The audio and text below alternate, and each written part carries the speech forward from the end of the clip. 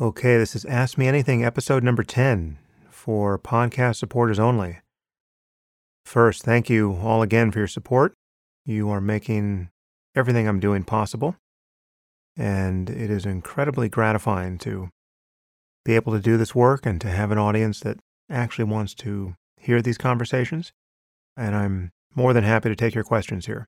And you should know there'll be more things coming online that will be there to reward you for your support of the show. Now that we have the new website up, once we get all the glitches out of the system, we will begin to develop new things. As you know, the app is increasingly a priority, and there will be more news on that front soon. And again, supporters will get the app for free. Okay, so I'm just going to jump right in here. My philosophy in doing these questions is to just do this extemporaneously. I haven't read these in advance. I'm just starting with the most popular, but I will jump around, I think, to controversial and then maybe just look at a few of the recent ones, and I'll see how far I get. In his book, God is Not Great, Christopher Hitchens wrote very critically of meditation. Did you ever try to convince him that he was wrong? I don't remember ever attempting that. I actually don't remember precisely what he said about meditation. I know he was super critical of the Dalai Lama, and some of that criticism I understand, some of it I push back against in my book, Waking Up. Christopher didn't know much about Buddhism or meditation, really. So anything he would have said there was not from a position of experience. Buddhism, obviously, as a religion, can be criticized like any religion for its dogmatism and claims made on faith, but the claims that people make about their experience through meditation are not faith claims. And this is what I ran into recently with Lawrence Krauss on stage in New York, and the conversation probably should continue there. When I talk about experiencing, say, a loss of a sense of self in meditation, he thinks that's analogous to a Christian saying, well, you don't understand, I experience God, right? Or I know Jesus directly in my heart. It's a completely non-analogous set of claims. Christians and religious people in general are making claims about events in history and about the origins of books and about the existence of invisible beings elsewhere in the cosmos who had a hand in creating the cosmos. These are cosmological claims. These are claims about magical powers. You don't have to overreach in that way to cash out the core propositions of, in this case, Buddhist meditation. Again, lots of crazy claims to be made by Buddhists in the service of Buddhism. They believe in magic and rebirth and certain sacred and pseudo-histories. But I'm not endorsing any of that. I'm saying that if you pay attention to your mind closely enough, and that is what I'm calling meditation, you can notice that the self that you think you have isn't there. And everything else is still there. Experience, consciousness, thoughts, intentions. But there's no one in the center of it. And Hitch, it seems to me, didn't know anything about that through direct experience, which, it should be said, most people don't, right? This is a fairly esoteric area of inquiry, and it's only a certain percentage of meditators who have this experience in any kind of clear way. So meditation is esoteric, and succeeding to the point of actually being able to feel what consciousness is like prior to concepts, including a concept of a self, that's more rarefied still. But no, Hitch and I never really grappled with that. Next question. Sam, what do you think the most ethical response is to encountering homeless people asking for money? That's an interesting question. It depends on the situation for me. There are times where I feel handing out money is encouraging bad behavior, and therefore I wouldn't want to do it. I mean, there are certainly aggressive panhandlers who make life really unpleasant for other people. And there are people who ask for money who really seem like they could be doing some profitable work. This is not somebody who seems to be suffering from mental illness or some disability. It seems to be somebody who's just living on the fringe, and, they may be a substance abuser, but they're young and not especially disposed to change what they're doing. And then you see people who really are just profoundly unlucky, and it's hard to size people up with a glance and know exactly what you're justified in thinking about them. But I've gone through just very different responses to homeless people. Having spent a lot of time in India and Nepal, I gave kind of compulsively to the beggars I met there, only to discover that begging was a kind of industry which can be monstrously unethical. You have people who are disfiguring and hobbling their children so as to make them more effective beggars. You need to know what you're supporting, or at least one should want to know what one is supporting when just handing out money. I think for homelessness, as for many problems, the real remedy will have to be societal. And I give money to various charities that help the homeless. So you want social workers and people who are trained to deal with the kinds of people one meets on the streets to be reaching out and making sure they're getting medical attention. And it should also be said that there is food in all of our major cities for the homeless. People are not starving to death on the sidewalks of America. The problem of homelessness is terrible, and in major cities there can be tens of thousands of people who are homeless. Many people are only homeless for a month or so and just need to be propped back up. But it really is something that I respond to intuitively in the moment. And the filter for me is, who am I helping here, and what kind of behavior am I encouraging? I'm really not a fan of the people who stop traffic, who are wandering in the middle of the road and making it more likely that they or someone else is going to get run over by a car. So I pick my moments more carefully, but I also do hand out money from time to time. As I said, I think it's more important to support charities that are doing good work in this area. And actually, my first book club event with Steven Pinker at the Dolby in Hollywood, 25% of the net proceeds will go to charity, and I think that will be a charity serving the homeless in Los Angeles. What is your view on prostitution and pornography? Should it be regarded as immoral or not? Does its criminalization have any positive effects? Well, let me take the last part first. I don't think its criminalization has any positive effects.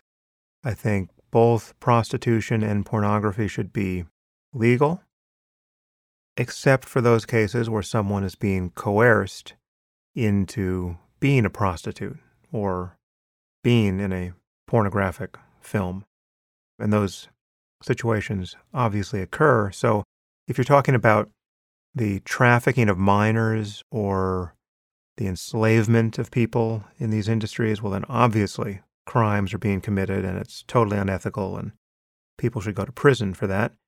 But if you're not talking about people being forced to do anything against their will, and granted there are gradations of coercion here, if you're talking about people who are addicted to drugs, who are engaged in either of these domains to get their next fix, well, then we can wonder what consent means there. But taken from the other side, there clearly are legitimate and ethical versions of prostitution and pornography.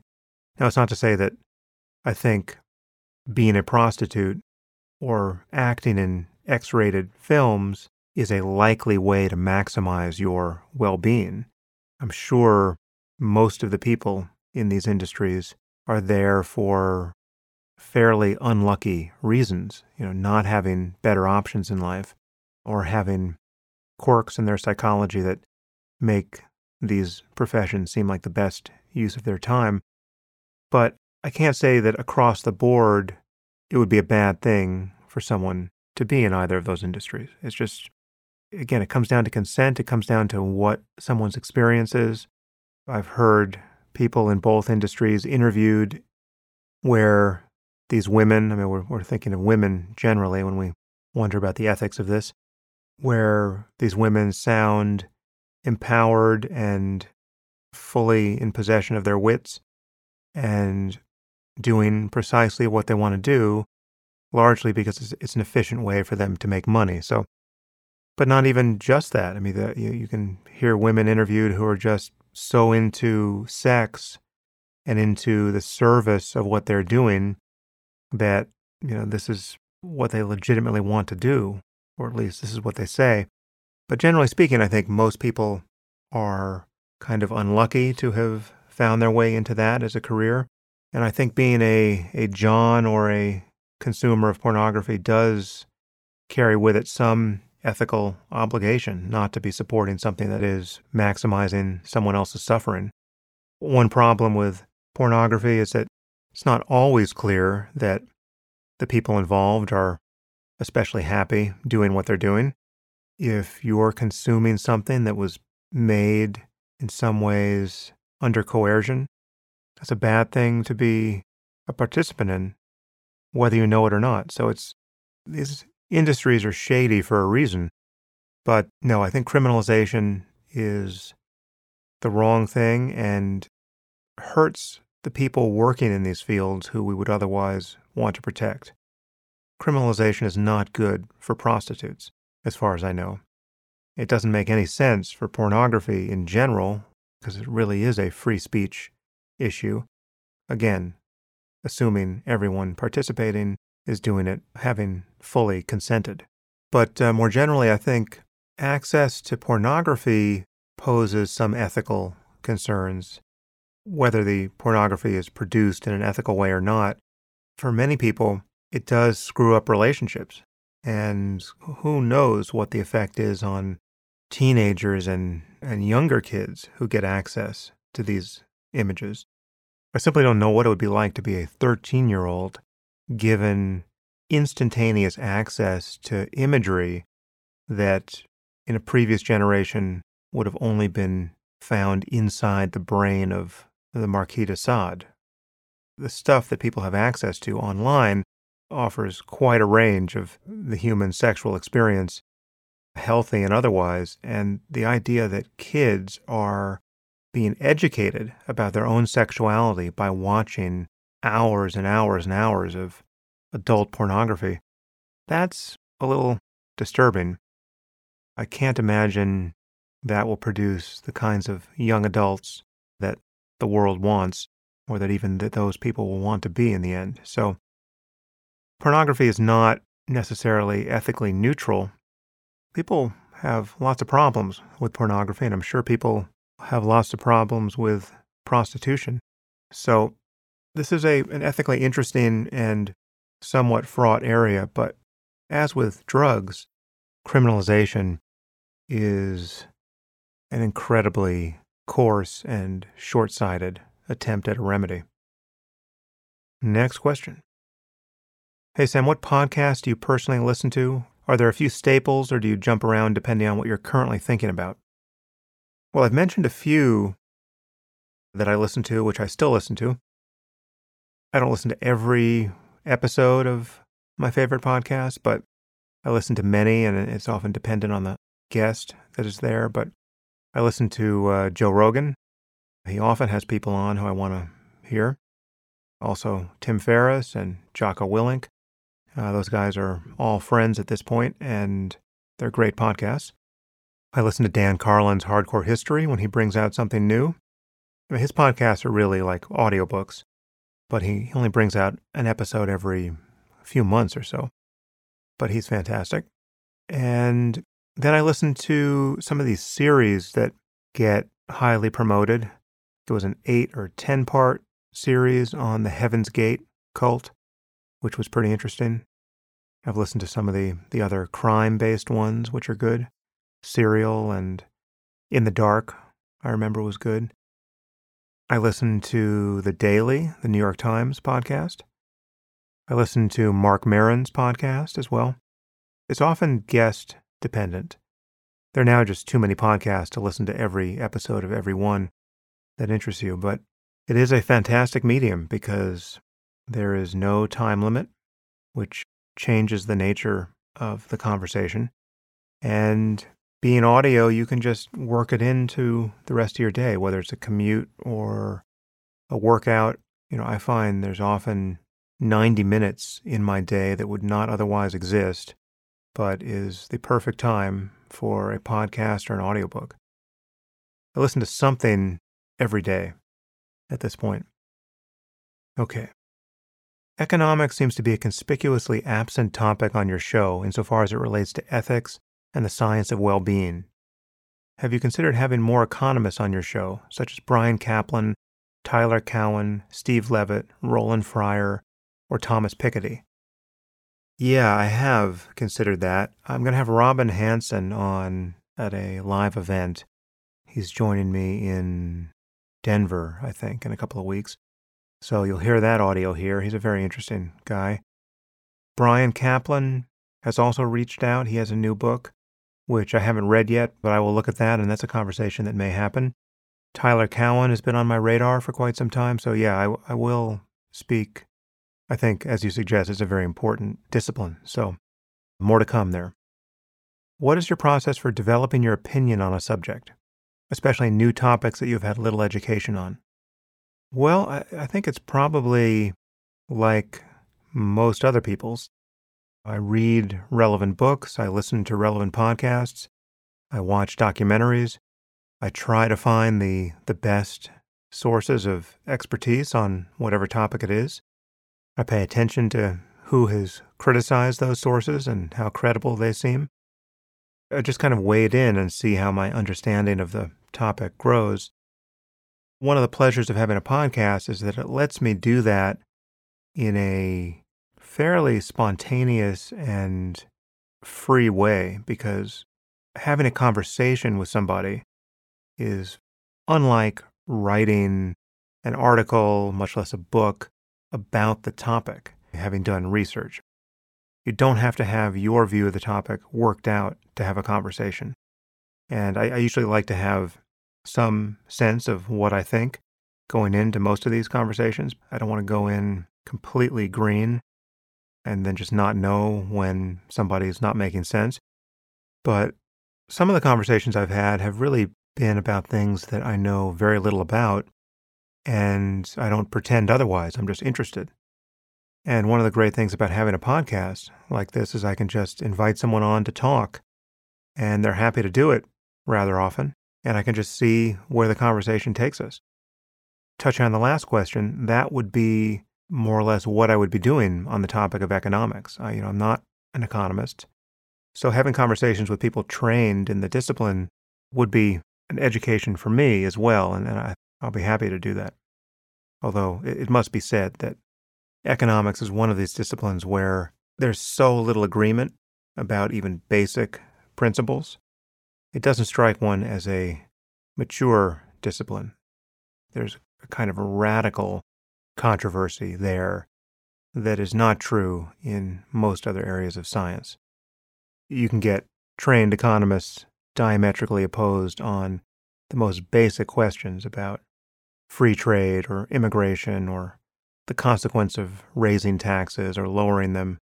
And, the fact that one economist can describe even a Nobel laureate on the other side of one of those debates as a total ignoramus, that's the state of the field, as far as I can tell, as a layperson.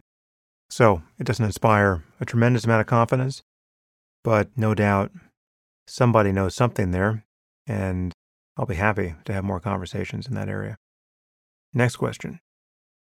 What are your thoughts regarding universal health care from a moral and ethical framework?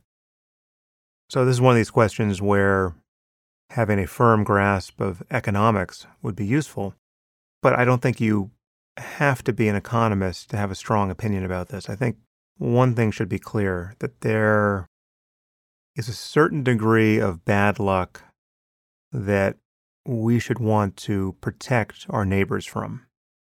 There's no telling when you will be the unluckiest person on your street. And I think we all want some insurance against that happening to us or those closest to us, if only for selfish reasons. And I think for reasons of compassion and basic human decency, we should want a safety net below which our neighbors and even distant strangers cannot fall. And then the only debate is, where do you want to put that net? And I think the minimum standard of living that we would want to see unlucky people forced to endure should increase as the world becomes wealthier. And the world is becoming wealthier. The pie is growing, and we should be less and less patient with extreme poverty or exposure to preventable illness and things like homelessness and illiteracy and other kinds of disadvantage. So when you're talking about universal health care, we do have universal health care. We just have the most expensive and idiotic form of it, which is anyone can walk into an emergency room and get extremely expensive health care when they most need it. They can't get preventative care, they can't get maintained by an annual checkup, but they can go into an ER in extremis and rack up $100,000 in medical bills in a given year, and we all pay for that. So even if you just want to be selfish, you should want to figure out some more efficient way to help people. And I think even if you are radically selfish, you must realize that you don't want to be confronted by sick and starving people on the sidewalk when you go about your day. Just what sort of society do you want to be living in? I think you want to be living in one where people can't fall through the cracks entirely. Again, even if you're selfish. Now, most of us, in addition to being selfish, actually care about other people's suffering. And that only gives more impetus to this idea that you would want some minimum standard of universal health care. I love your idea to include a "This Changed My Mind" button on social media.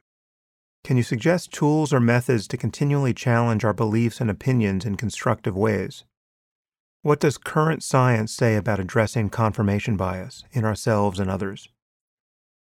Well, current science certainly suggests that confirmation bias is a thing, and it's a problem that all of us have. And to just be aware of it and to be surrounded by smart people who are also aware of it is a great corrective. And in science in particular, a vigilance around confirmation bias is more or less systematically preserved, especially when you're talking about hypothesis-driven science. It's hard to get away with confirmation bias for too long. It's not to say it doesn't happen, but it's something that people are well aware of, and I think it's increasingly important for all of us to be thinking about these kinds of biases. And when you look at the fact that you tend to want to hear the opinions of people who share your opinions, this echo chamber effect that we're all experiencing online, it's good to mix things up from time to time. Politically, it's good to read from both ends of the spectrum. And it's good to find the best arguments against positions that you hold. It's good to be interested when very smart people come down on the other side of a controversy from the one you're on.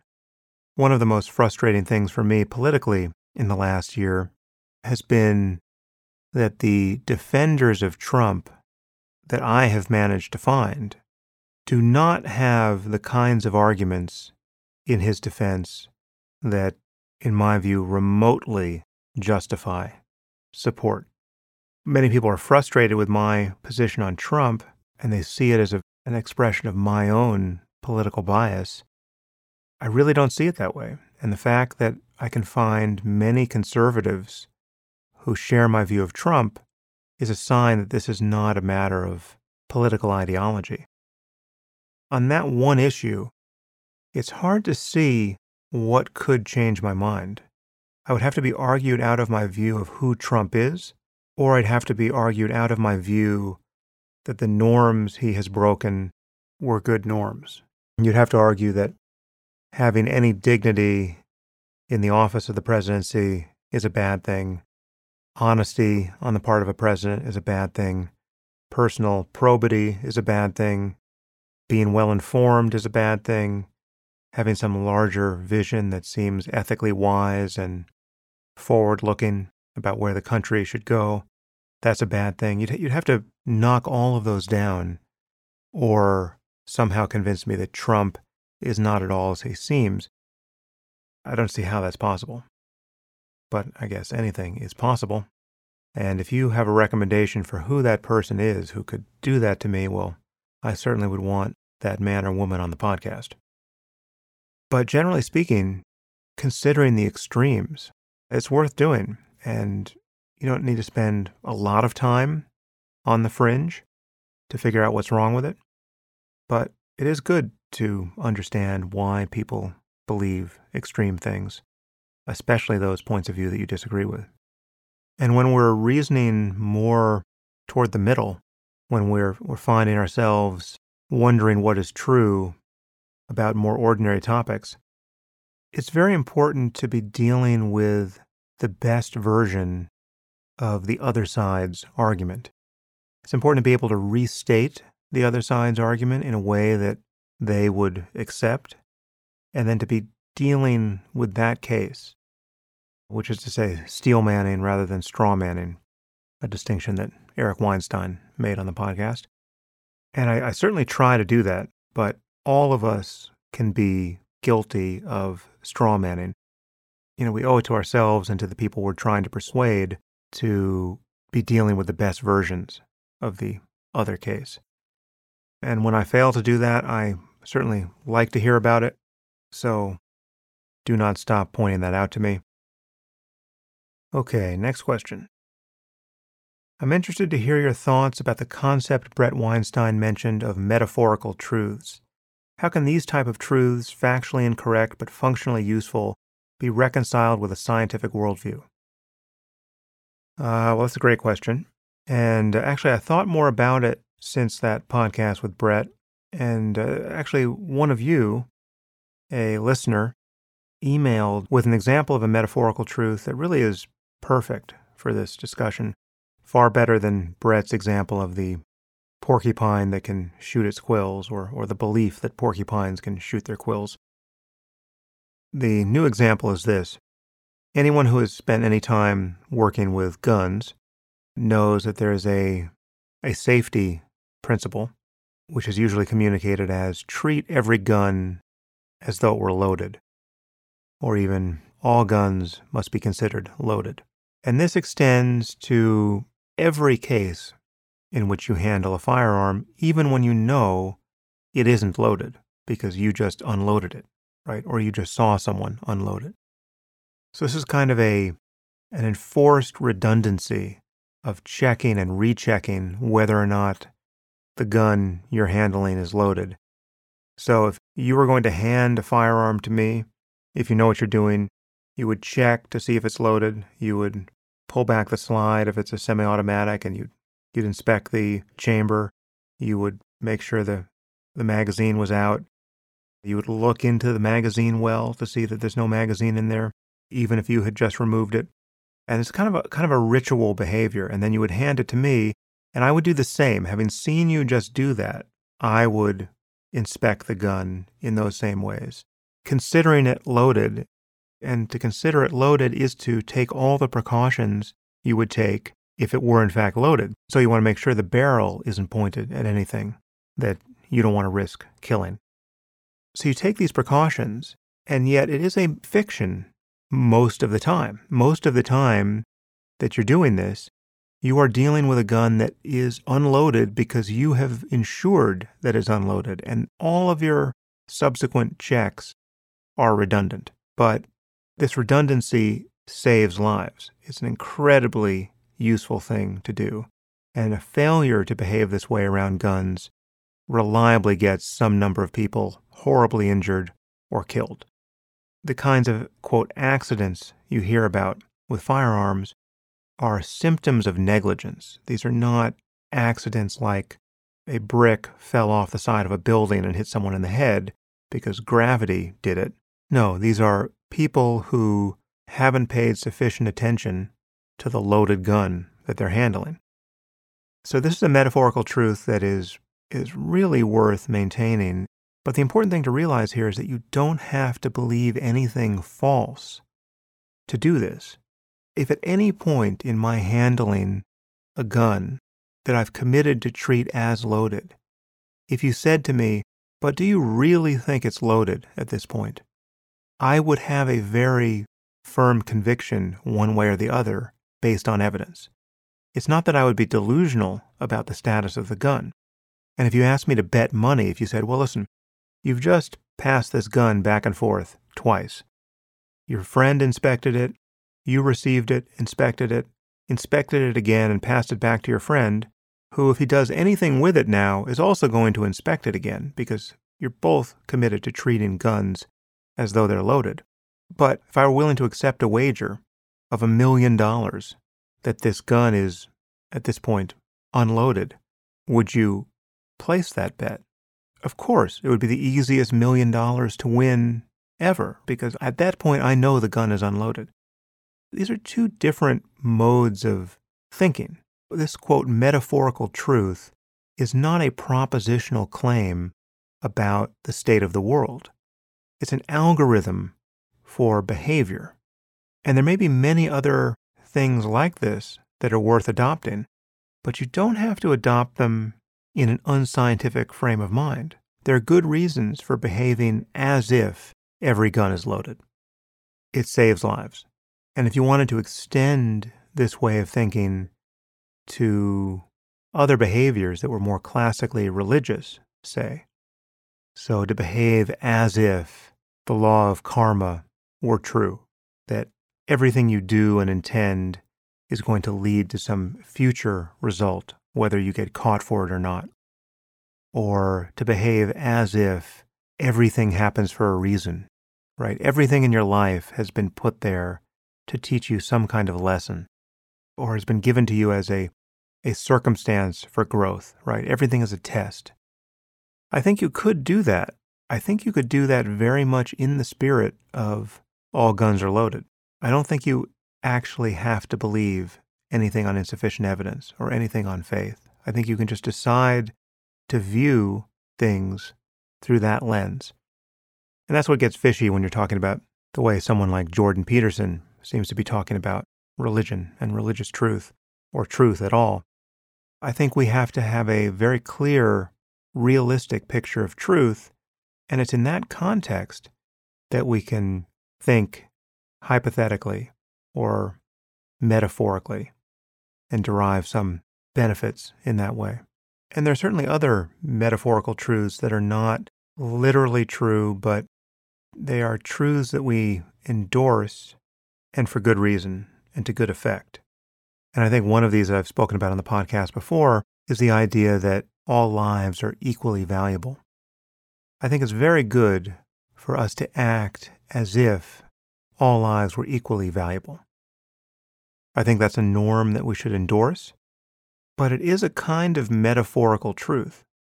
It's not literally true. There are people who we care more about than others. Personally, we care more about the people we love who are closest to us than distant strangers. Even societally, even as a matter of policy, we take greater steps to secure important people from harm than we take for unimportant people. I don't know who the most uncontroversially popular person on earth is, but pick your favorite movie star or sports hero, the more famous and beloved, the better, and imagine that person taken hostage. It's irrational to think that there won't be a greater outpouring of concern in that case than in the generic hostage case. There will be more resources brought to bear in negotiating or in attempting a rescue. And that is tantamount to saying that some lives are worth more to us than others. This is a metaphorical truth that we violate all the time, but it's still good to create policies that are driven by the metaphorical truth, by the norm of all lives are equally valuable. Hope that made some sense. Next question. Do you have any thoughts on suicide? I think suicide is something that in certain cases is totally understandable. And I think there are people who have committed suicide in ways and for reasons that don't really pose much of an ethical problem or really a problem at all. I think assisted suicide in the case of terminally ill people who have no chance of recovery and are suffering terribly and want to be put out of their misery, I think that is something that should be legal, and it's an incredibly important thing to figure out how to legalize. It's just, in that case, an act of pure compassion. But in many other cases, suicide is a shockingly irresponsible and hostile act. There are suicides that are akin to murders at the level of their ethics, where someone has just ended their life in the most sudden and grotesque way as a way of lashing out at the people who they think failed them. And undoubtedly there's every variant in between. So it's a little bit like asking what my thoughts are on violence. There are totally legitimate uses of violence and totally illegitimate ones. There are acts of violence that are synonymous with evil and acts of violence that are synonymous with pure heroism and virtue. And suicide more or less maps onto that continuum. It really is. It's the ultimate act of self-violence. Obviously, it's regrettable that anyone is in a position to have to think about it seriously, but if you can't imagine a situation where suicide would seem appropriate, I think you're not thinking hard enough. Lives can get unendurable, and hopefully there'll be some remedy for that one day. I think painkillers that work perfectly would be an amazing breakthrough. Antidepressants that work perfectly would be an amazing breakthrough, and the two of those combined would obviate certainly most thoughts of suicide, and there's no reason to think we won't get there at some point. You seem to be very good at emotional regulation, presumably as a result of regular meditation. But is it possible for someone to be too regulated? There's a bit of a flat affect that some ultra, quote, Zen people seem to have, and you, to some degree, seem also unflappable. E.g., it's hard to imagine you ever yelling. But do you worry about or agree that a case could be made for the value of more expressiveness?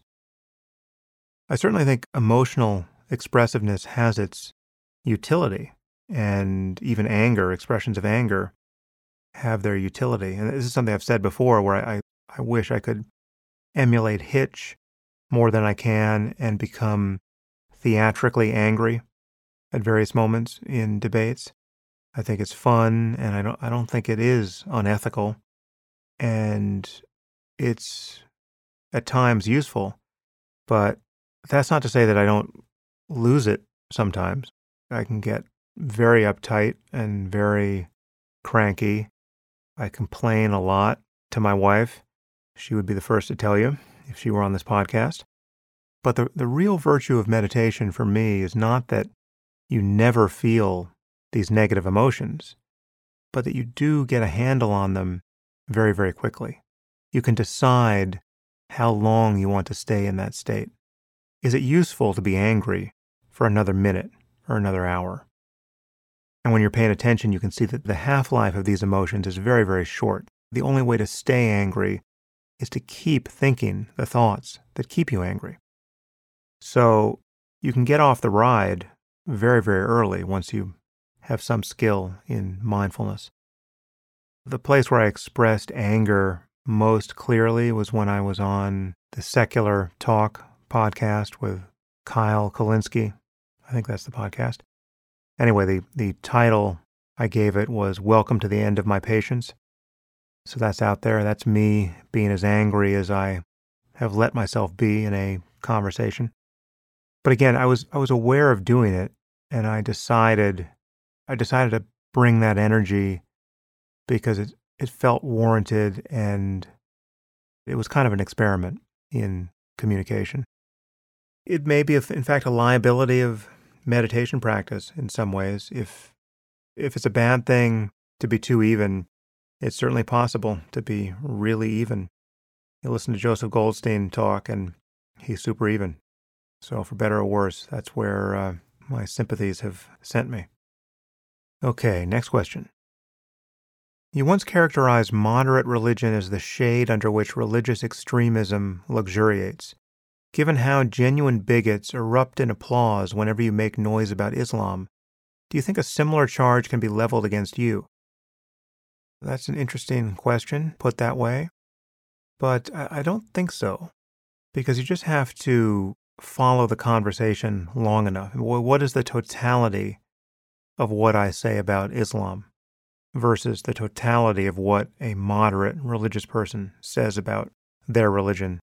The problem with moderate religion is that it protects the very principle of faith, in particular faith in revelation, that is guaranteed to give you some significant extremism as long as you deem it legitimate, because the extremism is actually in the books, right? So if you're going to say that certain books were written by God and that it's indecent to challenge that claim, well, then you're just handing this operating system to billions of people, some percentage of whom will be made extreme by it.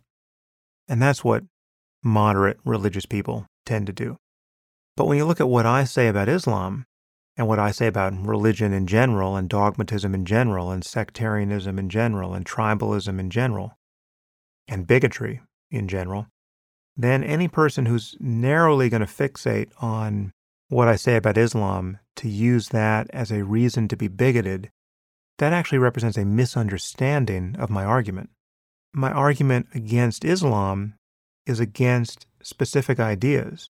It has absolutely nothing to do with immigration, much less immigration of brown-skinned people.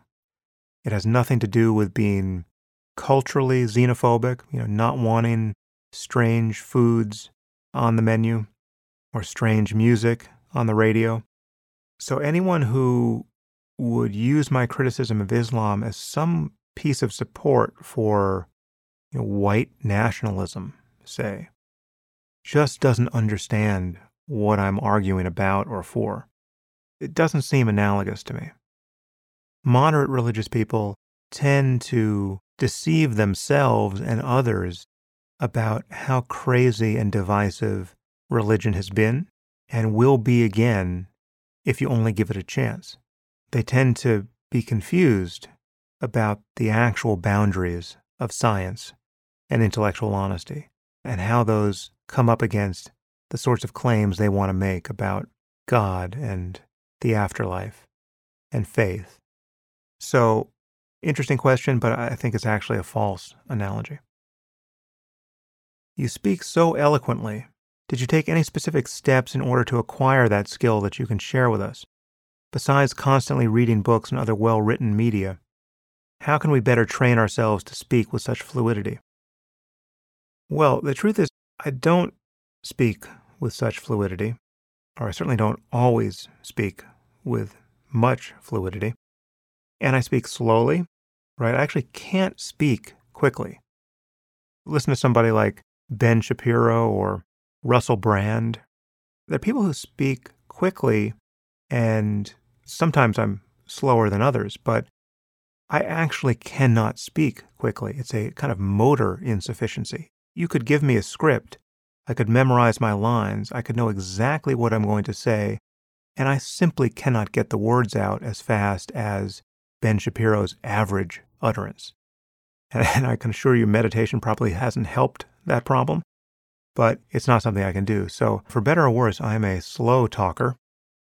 And sometimes I put things quite well, and sometimes I don't. I'm happy that many of you find me eloquent and are happy to listen to my podcast, but I often find stretches of my speech leaving a lot to be desired. And when I see my speech transcribed, it's not nearly as good as good writing. And that is true of virtually everyone, no matter what kind of speaker they are. I consider myself a work in progress as a speaker, and as far as how anyone can become better at speaking, it is, as you suggest, really a matter of reading and listening to good speech. You want to know what words mean, and you want to know how and when to use them. And familiarizing yourself with very clear writing and speaking is a good way to do that. As far as speaking publicly is concerned, just standing up in front of a crowd, that was something that I used to be very uncomfortable doing. I've blogged about that. If you want to read about overcoming stage fright, you can read my article titled The Silent Crowd on my blog. I have some things to recommend there. But suffice it to say that speaking publicly has never come naturally to me. I'm not a natural performer. I had something to get over, to get comfortable doing it. And I do it now in a mode that is very conversational. Very much the way I'm speaking now is the way I would speak to a crowd of 5,000. That is not the way Martin Luther King Jr. spoke. That's not the way that political candidates who are going to win speak when they get to the podium. Perhaps I could find myself in some situation where I would adopt a different style, but the conversational style is the only one I'm actually comfortable with. And it's not for everyone. For better or worse, what you hear is what you get. What is your view on a solitary life? Well, I think a solitary life can be a happy one. I think there's no question about that. I think we are all ultimately alone in the privacy of our own minds. Even when we're with others, even when we're gazing into the eyes of those we love most in the world, it is your mind that you really have. And if you have a happy mind, you can be happy alone. You can be happy in a cave. You can be happy in solitary confinement. But because we are so deeply social by evolutionary design, there's a lot for most people to overcome to be truly happy in solitude. Doesn't mean that it can't be overcome. Doesn't mean that it's not a good thing to overcome it. I actually think it is. I think you can be much happier with other people if you can also be happy in solitude. But the choice to live a truly solitary life, to be a kind of hermit, or to not have deep relationships, to not be married, to not have kids, to not have close friends, insofar as anyone really makes that choice, and some people effectively do, I think that can be a happy life, but I think it can more often than not be the sign of some unhappiness, some failure to integrate with others, a failure to find a place in the world that was satisfying. So more often than not, solitude can be very painful for people, and loneliness can be a real problem. So I certainly don't recommend not having friends and not getting married and not having kids and isolating yourself, unless you're consciously doing it for a good reason. And that reason would have to be that you think you will connect to something deeper that way. You will be happier that way. You'll be of more service to humanity ultimately that way. So it would have to be some version of the contemplative project to be truly solitary and happy, I think. Otherwise, I think in most cases it'll lead to a kind of diminished life. From the perspective of maximizing average human well-being, is there an ethical argument to be made for adopting rather than procreating, so long as there are children in orphanages and foster homes whose lives would be improved by the process? In other words, if a couple has fixed resources allowing them to support a finite number of children, is there a moral justification for reproduction rather than adoption? This is a hard question. I think clearly there is no argument against adoption if that is what you want to do or feel compelled to do. There are kids who need good homes, and if you're in a position to provide a good home for one of them or more, that is about as straightforwardly good an act as can be thought of. But then the question is it by comparison bad to have children of one's own, which is to say biological children of one's own? And I think you can make the argument that the weight we put on our biological relatedness, the interest we take in having children that are genetically related to us, that is something that's worth outgrowing. You could definitely argue that. The question is, will you actually be as happy if you have only adopted children and no biological children? And it could be hard to know. You might be happier because, again, you've done this exquisitely noble thing, or you might be missing some part of the experience of parenthood that you actually want.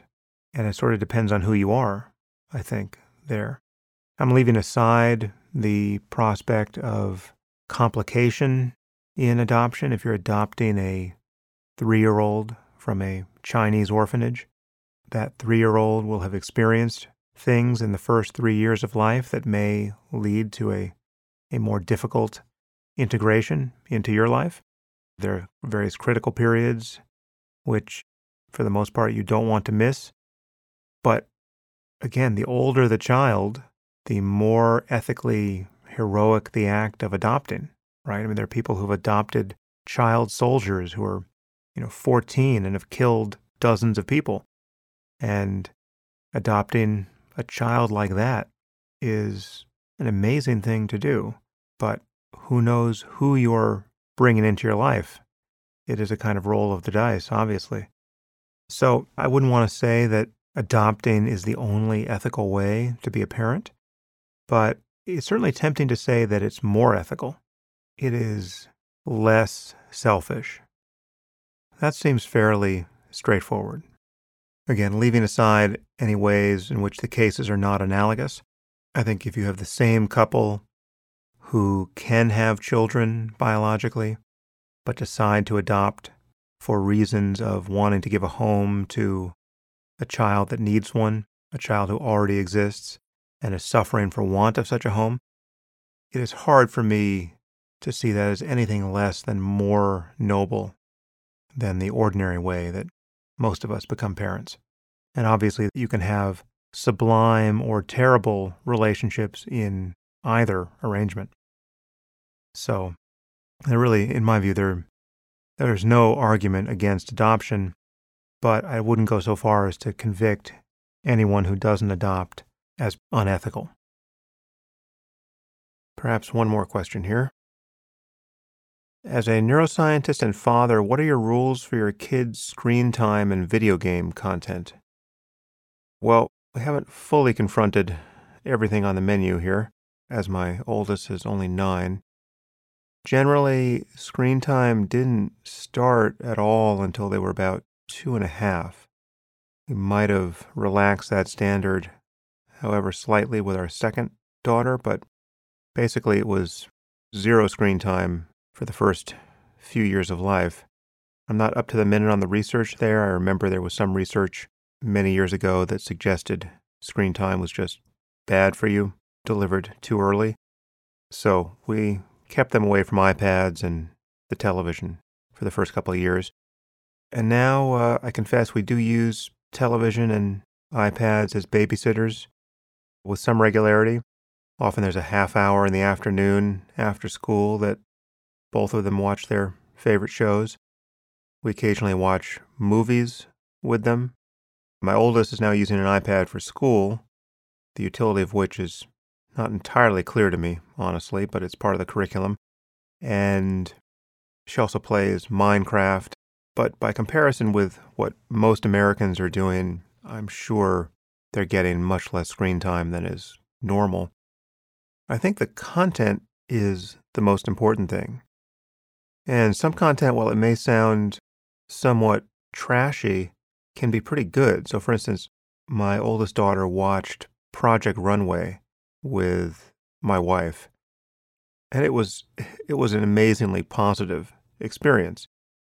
By comparison with anything she had watched before, programming meant for kids, it exposed her to an emotionally and ethically rich situation where people are deceiving one another and jockeying for status and experiencing success and failure that was really hitting home. And so it provoked really cool and fun conversations. So to recommend that people watch Project Runway with their kids may seem insane, but it was extremely positive. So it really just comes down to what the effect of the specific content is. And you can't necessarily always know what it'll be in advance. I find a lot of the programming for kids somewhat anesthetizing, but some of it's good. My daughter will tell me things about animals I have never learned as a result of viewing some of these shows.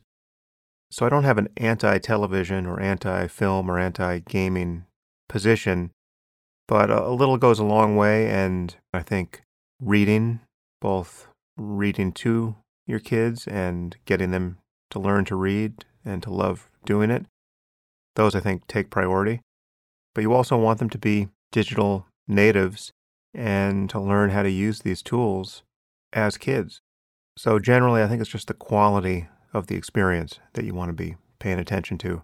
And you just want to be sure that too much time isn't given to merely passive and therefore uncreative entertainment. There is something more active about reading.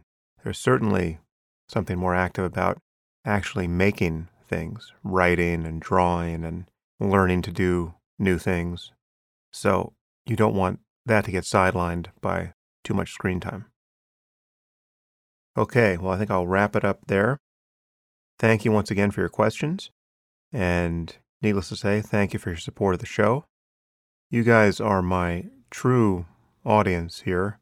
Those of you who are connected enough with what I'm doing that you're actually willing to support this work. I can't tell you how privileged I feel to be in this situation where my reading good books and talking to smart people and thinking through problems and taking various risks in the kinds of conversations I have is being directly supported by an audience that is this engaged. It's amazingly satisfying to be a part of that arrangement. So, until next time, all of you take care, and I'll see you back on the podcast.